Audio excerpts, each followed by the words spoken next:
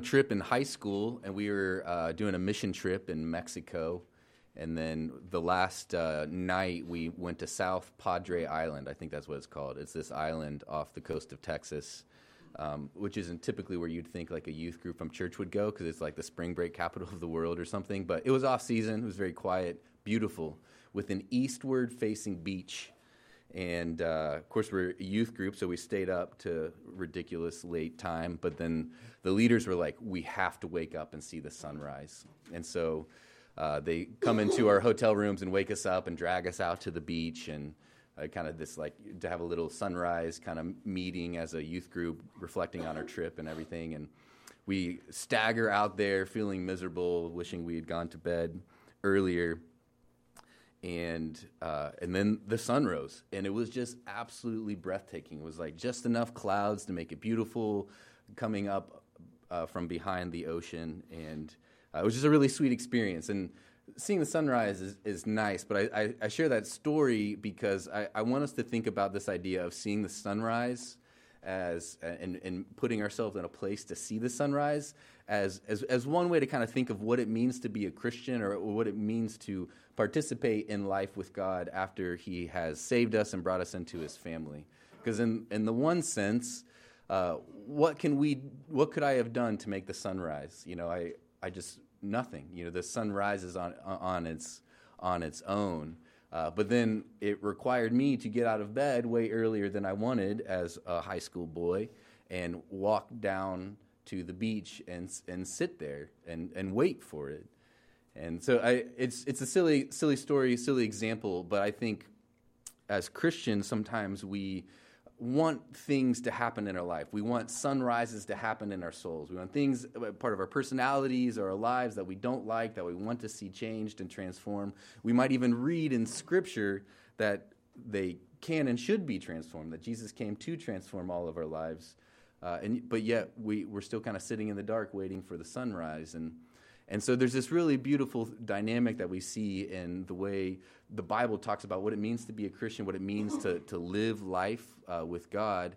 And that's where we can't make the sunrise, but we can walk down to the beach and wait for it. And one of the ways that we do that is through reading Scripture.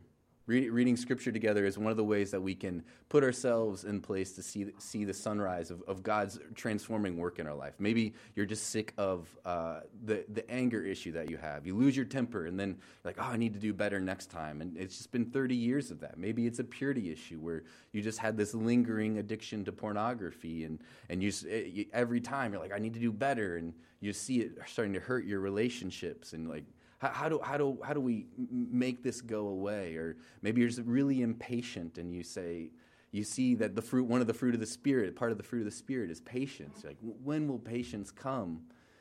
And my point is that God has promised to create these things in us in the same way that we see the sunrise come up every day. It's just a matter of putting ourselves in position to have it happen. And so I just want to invite you with me to dive into Matthew. We're preaching through that for the next few months, and I think it's just a real simple way, a real practical way to kind of view reading Scripture like going down to the beach and waiting for the sunrise. Because in the one sense, it does take effort. Maybe you do need to wake up earlier than people think, or stay up later reading or whatever, to kind of put yourself in front of Scripture. But it's also really freeing because you don't have to make anything happen. Your job is to immerse yourself in God's Word and then let the Spirit do the work. There's no pressure to make it super intense or powerful, or to get something out of it every morning, or to get a word that's going to transform everything like a silver bullet. Just simply making space. So I invite you, just join us as a church family to dive into the book of Matthew. There's 28 chapters in Matthew, and so I'd encourage you just to read the chapter that corresponds with the date, and just spend 15, 20 minutes reading that chapter over, read it out loud, read it with a friend, and then that gives you some wiggle room. So if you miss a day, just get caught up. Because one of the things that we see in Scripture is that when people who are following Jesus together come around the Word together, really cool things happen, really powerful things happen. Today we're going to continue to talk about Jesus' authority, and we've done this a few Sundays now, and we'll continue to do it for a couple months as we look at the next few chapters in Matthew. And I don't think we've fully acknowledged yet that we've acknowledged that authority is tricky, that we have a difficult relationship with it in our culture. But I just want to take a hot second and just acknowledge that probably a lot of us, we have some form of baggage around authority. We've been under bad authority that's hurt us, or we've been under foolish authority that hurt systems or organizations that we were a part of. If nothing else, all of us were born into a family that had some kind of authority. Maybe it was too strong and oppressive. Maybe it was absent and kind of left us afraid.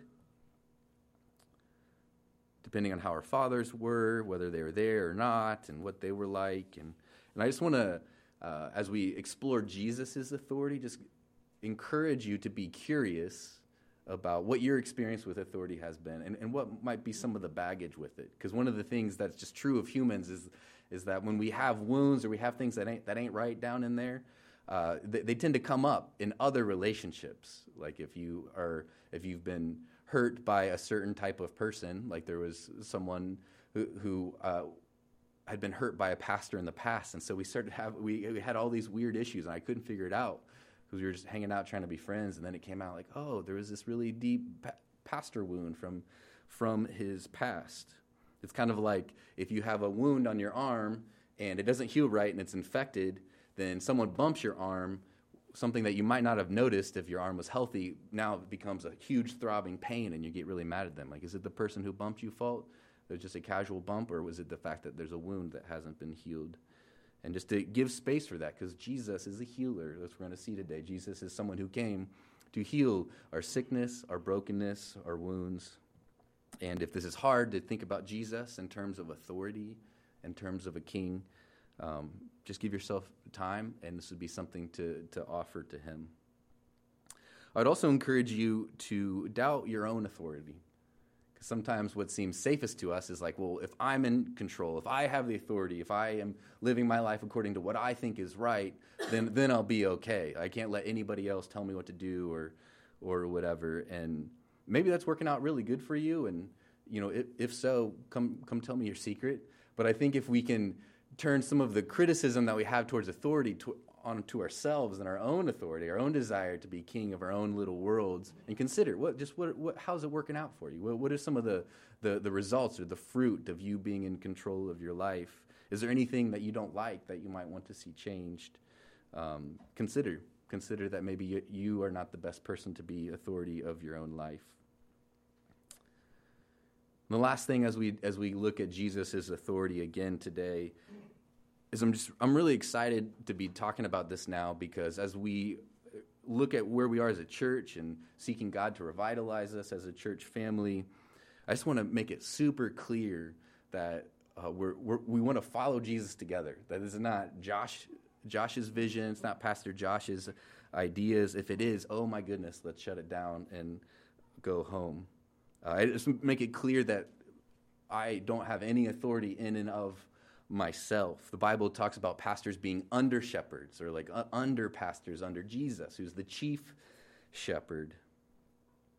And so if we're all seeking him together, if we're all diving into Matthew or Scripture together, if you're reading somewhere else, to see what it is that Jesus says. Because if you're seeing it for yourself rather than just hearing me say it, then it carries a little bit more weight. It's really easy to just blow off something I say is like, oh, this is Josh. He's just really intense and exhausting and, whatever. That's a nice thought for a sermon. But if we're reading Jesus ourselves, then we can see what he's talking about. And if I say something that's not right, then we can look at Jesus together and we can wrestle with it together. Because as we seek revitalization, if it's just like Josh's vision or Josh's ideas, then that's not how churches are revitalized. It's only revitalized when we come under King Jesus together. So let's place ourselves in the book of Matthew. We dive into this story, these two stories of healing. Matthew chapter 4 through 7 kind of describe the kingdom. Jesus came proclaiming the good news that the kingdom is at hand. He was proclaiming the good news of the gospel, which is that life with God is now available to us. Why? Because he's God in the flesh, and he describes it. He describes what the kingdom is like in chapters 4 through 7. A big part of that is the Sermon on the Mount, some of my favorite parts of Scripture, where he describes what it looks like to live in the kingdom, what it looks like to be one of his followers and live the way he designed life to work. And then starting in chapter 8, where we are today, Matthew, who compiled this biography of Jesus, is now showing Jesus bringing that kingdom through action, through deed, into the life of real people. We talked about it last week a little bit, where the Sermon on the Mount, the most comprehensive teaching of Jesus, it starts with Jesus sitting down, his disciples coming to him, and Matthew says, he opened his mouth and taught them. And then chapter 8, after that teaching, it said he reached out his hand and touched them. So Matthew's showing the word and the deed.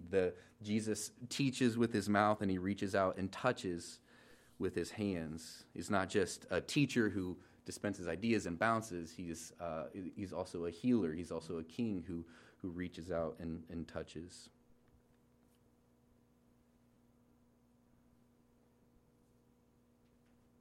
The main point for this morning is that Jesus' authority is good news. It's kind of why we're talking about baggage, because sometimes the word of authority over our lives doesn't sound like good news all of a sudden at first blush. It can be really bad news. You get a new boss or someone gets promoted over you that you work with and you're like, oh no, that person now has authority over me. That's not a good thing. And I want us to see through these two stories that Jesus' authority is really good news. So I'm going to just talk through them real briefly, and then we have 3 points, 3 aspects of Jesus' authority being good news. The first story is the faith of the centurion. This is a really amazing story in a lot of different ways. The first thing, if you're looking at following along in your Bibles, in the Pew Bibles, is 1507, looking in chapter 5. Jesus enters a city, and a centurion came to him who would have not been of the same nationality of Jesus. He would have been what his people would have called a Gentile or an outsider. He was part of the army that was oppressing Israel. He was a part of the army, a commanding officer, if you will, of the army that was currently occupying Jesus' home country and oppressing it. The relationship between Romans and Jewish people was not good, where the Jews hated their oppressors, and Romans viewed Jews very, very poorly, very, very lowly. And what's crazy is that he comes and just simply states a need. In verse 6, he says, Lord, my servant lies at home paralyzed in terrible suffering. He does the same thing that the man with leprosy did right before this, is he doesn't actually ask for anything. He just states the issue. He just states the problem. And Jesus says, okay, I'll come heal him. And the centurion, he kind of launches into military mode and says, you don't have to do that, just say the word. And the way Matthew shares this encounter with us, the main point is faith. And Jesus does. He says the word, and the servant is healed. Right after that, Matthew gives us one more healing story before he gets into a little teaching bit. And where Jesus, and I always giggle when I read this passage, Jesus enters into Peter's house, and his mother-in-law is there, who's sick. And it's almost like he was hungry and wanted someone to cook him food, and he's like, okay, now you're not sick. you can serve me, because it says he touched her hand and the fever left her, and she got up and began to wait on him. And so he's hanging out at Peter's house, and it talks about all kinds of people coming to him. Demon-possessed people were brought to him. He drove out spirits with a word. He healed all the sick. So right after all this teaching, Matthew gives us these 3 healings, these 3 stories of Jesus doing this incredible healing. And the first thing we see of Jesus' authority over the physical world, over illness, over physical ailments, is that Jesus' authority is good news because it's everywhere. So what's so significant about the centurion being healed? Look at verse 8. Jesus just said in verse 7, I'll go to heal him. The centurion replied, Lord, I do not deserve to have you come under my roof, but just say the word, and my servant will be healed. For I myself am a man under authority with soldiers under me. I tell this one, go, and he goes. That one, come, and he comes. I say to my servant, do this, and he does it. It's really fascinating that this man who is both under authority and has people under his authority seems to just dial in real quick to this foreigner, someone who is a different ethnicity, different nationality than him, and he notices Jesus' authority. That whole discussion of like, I'm under authority, I'm under the authority of the emperor, and then also I have people under my authority, and so my word carries weight there. Like the sphere of my authority is influenced. In the sphere of my authority, it's influenced by a word. So the emperor, what is the sphere of the emperor's influence? It's like everywhere in the empire, which Israel was now a part of the Roman Empire. And so a word of the emperor goes forth, and that happens. And the centurion, he was called a centurion, like century, because he had 100 men under his command. And so his sphere of authority was those 100 men, where he says a word and they do it. And what's just so profound, we know this is profound because of how Jesus responds to this man, is that this centurion seems to be dialed in to the fact that the entire world is part of Jesus' sphere of influence or sphere of authority. He's not treating Jesus like some kind of miraculous, like healer, guru, kind of sorcerer kind of person who needs to come in to, say the magic spell to heal something. He's like, no, I understand that you have authority. Just say the word, because your authority is everywhere. Jesus coming from God over everything, through which and for which everything was made. The centurion is acknowledging, like, just say the word. Because my house, this street, all the houses, all the planets are under your authority. You see people treating Jesus like a magician in Scripture, but that is not what this guy is doing. This guy is treating Jesus like a king, like the sovereign God of the universe. And this is good news. The fact that Jesus' authority is everywhere is good news to us because it means that we can never be outside of it.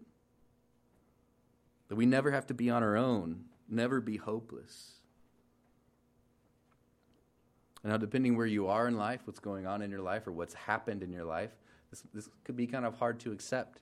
Like, are you saying that these awful, painful things that happened to me were part of Jesus' authority? And I don't, by any means, want to make light of suffering or the complicated but very true thing that all suffering is within God's plan for redemption to be made new. And also that he hates it, hates suffering, hates evil. It's a hard truth, but it's true. And if we let it sink in, if we can take it and believe it, we'll have incredible hope in areas where things seem dark. And I think if we apply this to parenting, this idea of parenting where authority interacts into a situation and the person under authority doesn't like it, but the authority knows that it's good. For an example, Johnny has this fascination with the toilet. So he'd be like really, really diligent about keeping that lid down because he likes to go fishing in there. And he gets so mad/sad whenever we have to pull him out of the bathroom and shut the door. Even though he can open it, it's kind of pointless. So Johnny is really mad that we don't let him go fishing in the toilet. But because we love him, we don't want him splashing around in the poop water. And in the same way, it's a silly story, in the same way that we are Johnny in that situation. We like to go to poop water a lot, and God, in his mercy, reaches in, even it makes us mad and shuts things down for us. It's a silly story, but again, I don't want to be insensitive because I know there are situations in our life, things that we've done that we have such deep regret about, things that were done to us that just devastate us and we're still trying to heal from. But one of the realities of Jesus' authority is that it is everywhere, and that he's never like surprised. He's never like, oh shoot, I didn't mean for that to happen. He's in control, and he has a plan, and he will redeem everything. We see some of the goodness of this in the second point, which is Jesus' authority is good news because it will end human suffering.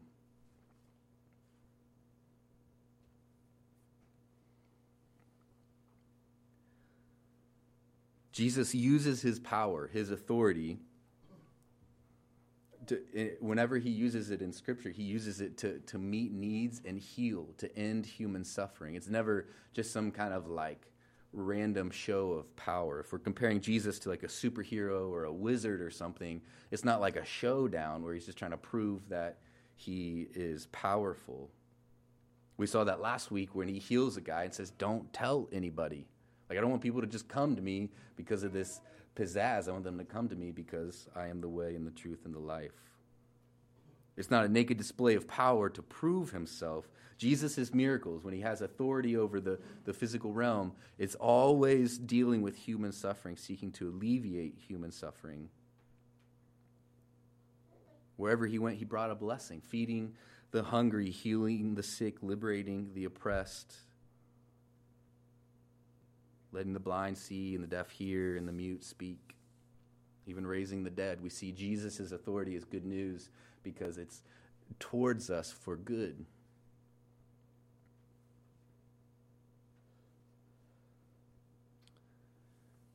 This was a super fascinating thing that I saw in studying for this passage, because we always think of Jesus' miracles as supernatural.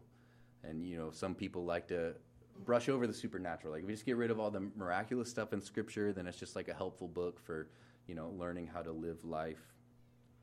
That's not true. There's imminent supernatural, things that are outside of the natural realm that we know in Scripture. But this is what's so fascinating, is that in another way, we could see miracles as like the most natural things in Scripture. They're pointing back to the way things should be, the way things are meant to be according to God's good and perfect design before sin and death ruined everything. Before humans turned our back on God, the true ruler, the true king, where everything flourishes, things were good. And so in some sense, miracles are the most natural things that ever happened on earth, because sin is always a twisting and a breaking and a ruining of good, beautiful, natural things that God created and built.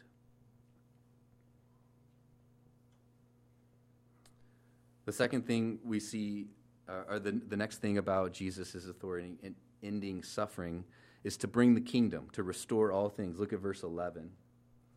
He says, I say to you, many will come from the east and the west and will take their places at the feast with Abraham, Isaac, and Jacob in the kingdom of heaven. There's a phrase in here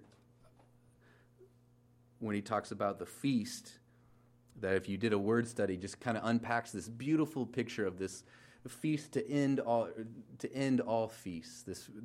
It points to the wedding supper of the Lamb, where all things are made new, where everybody has a place, where there's plenty of food that perfectly satisfies. It's pointing to the redemption of all things that we see later on in Scripture. When Christ comes back to rule the earth, he will heal everything, and it will be like a feast.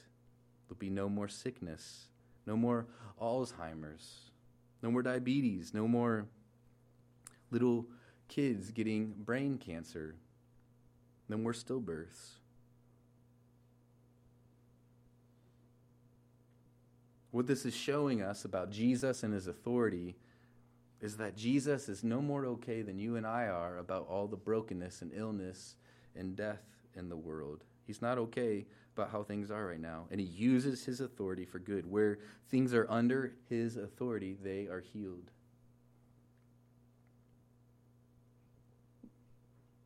Where things and people submit to his authority, they are healed. Even suffering is redeemed and healed.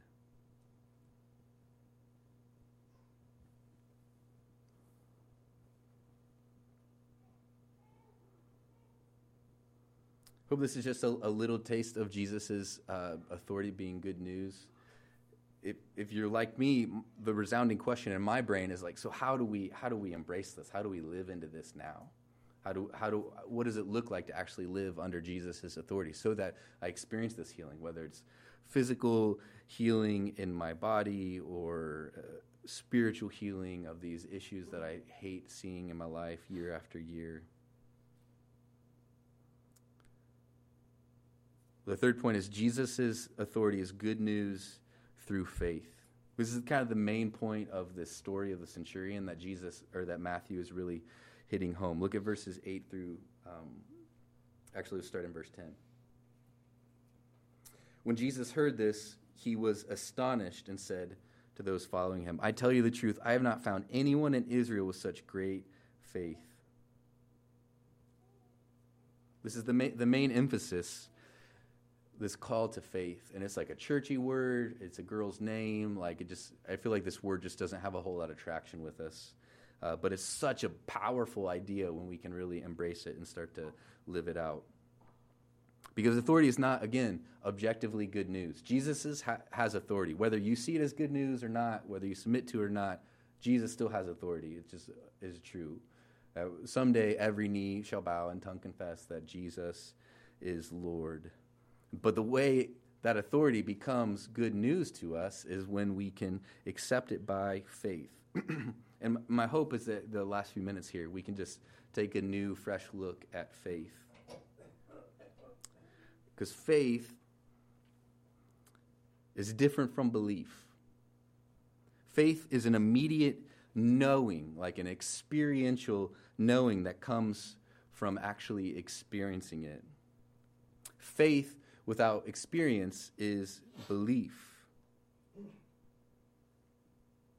And this is a really important distinction, because I think most of us would probably, a great example would be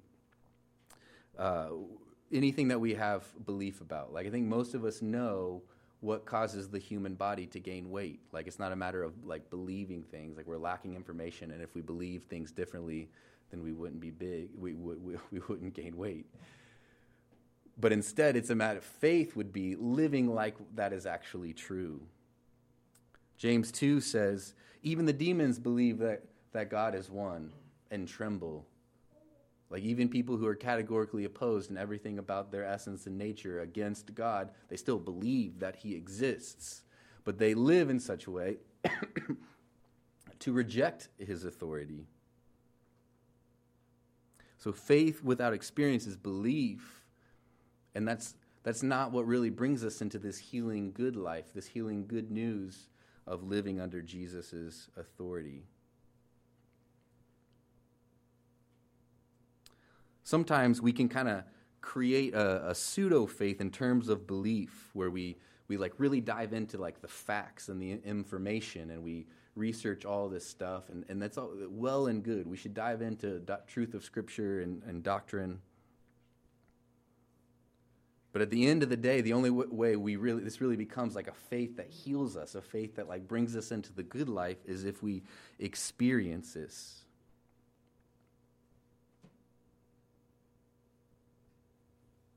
Just looking at the centurion here, how did he know to reach out to this Jewish peasant in this desperate state? He's about to lose someone important to him.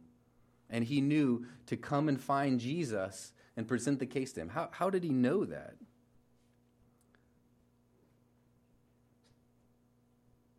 Deep consideration. This guy was not just kind of head down, piddling along in his life. He was ears and eyes up and open, looking to know what was going on. He had heard enough about Jesus, experienced enough with Jesus to say, this man has authority everywhere. This man can say a word and take care of this servant.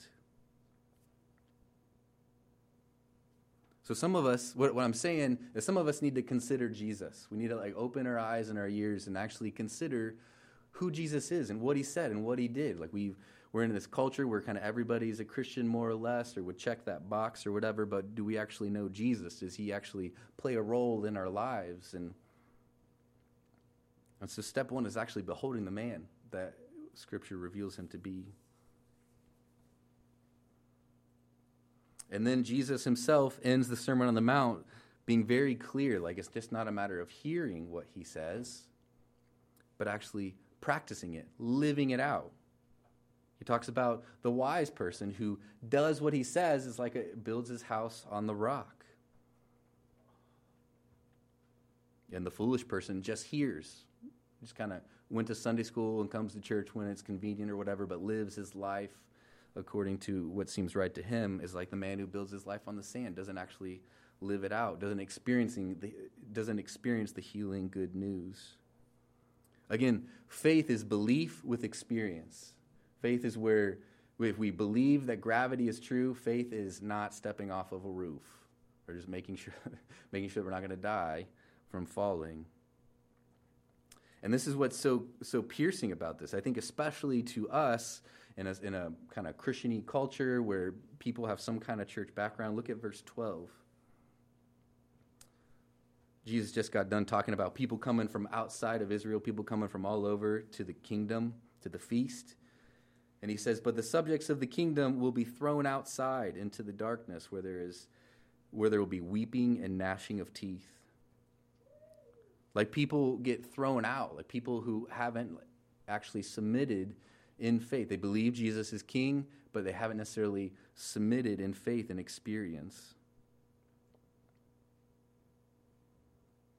As I've been thinking about faith the last couple weeks, I just can't get past the scene from Indiana Jones and it's the one where they drink the cup. What's it called? Last Crusade. I want to say Search for the Ark, but that's not it at all. It's on Netflix. Highly recommend. Revisit that 1989 classic. But there's this scene that so perfectly captures this. I wish I could play it for you. Where Indiana Jones is trying to do the leap of faith, where there's that invisible bridge. And Sean Connery is about to die, and he's like, hurry, Indy, hurry. And everybody's sweaty, and he's looking at this big chasm between him and the Holy Grail. And it just falls into black nothingness. And he's got to do the leap of faith. And you see him like freaking out. He's the wind's blowing his hat and everything. He's taking big gulps of air. And what does he do? The only way for it to work is he actually has to step. Like the fact that the bridge is there or not has no bearing on his life until he steps on it. A 1989 CGI is awesome. So I just want us to consider faith in that sense. Like faith isn't like complete, absolute certainty with no wavering, no deep gulps of breath and sweating and wondering if you're going to fall to your death and be destroyed forever. Faith is living like you believe is true.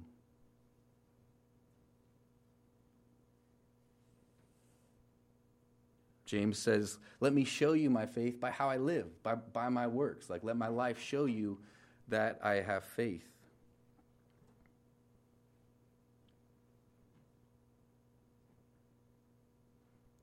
This is a big topic, faith. Again, in my prayer is just by the power of the Spirit, we just would consider it afresh. Consider the action, the leap of faith that is required for Jesus' authority to be good news to us. That like his authority does us no good if we just stand on the edge of the cliff, anxious and afraid.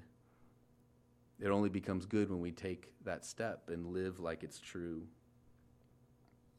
And there's so many ways this could play out. And the Spirit's leading you to something, to say something to someone, or do something, or to stop doing something. Like, listen to the Spirit. I just want to put one thing before us that we've already talked about, which is to get into His Word, to see opening up the Bible, structuring our lives around the Bible, to abide in His Word. Jesus says we'll be His disciples when we abide in His Word, like live in it, like soak in it, memorize it, chew on it, breathe it.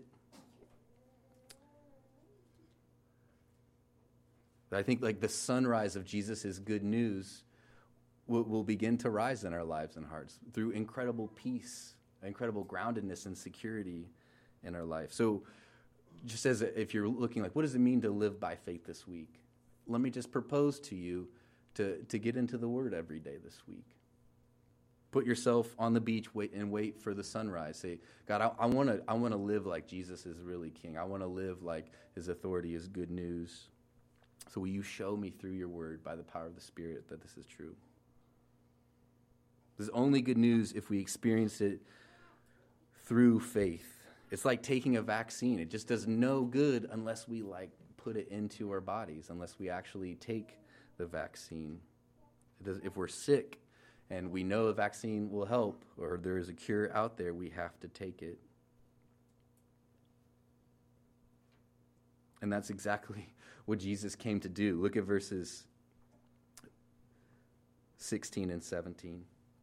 When evening came, many who were demon-possessed were brought to him, and he drove out the spirits with a word and healed all the sick. This was to fulfill what was spoken through the prophet Isaiah.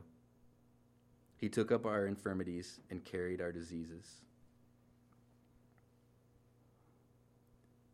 Jesus literally is the cure to our diseases. Where did he take them on himself? Where were our sin, our brokenness, all the results of our sin put on him? It was on the cross, and he literally took them on.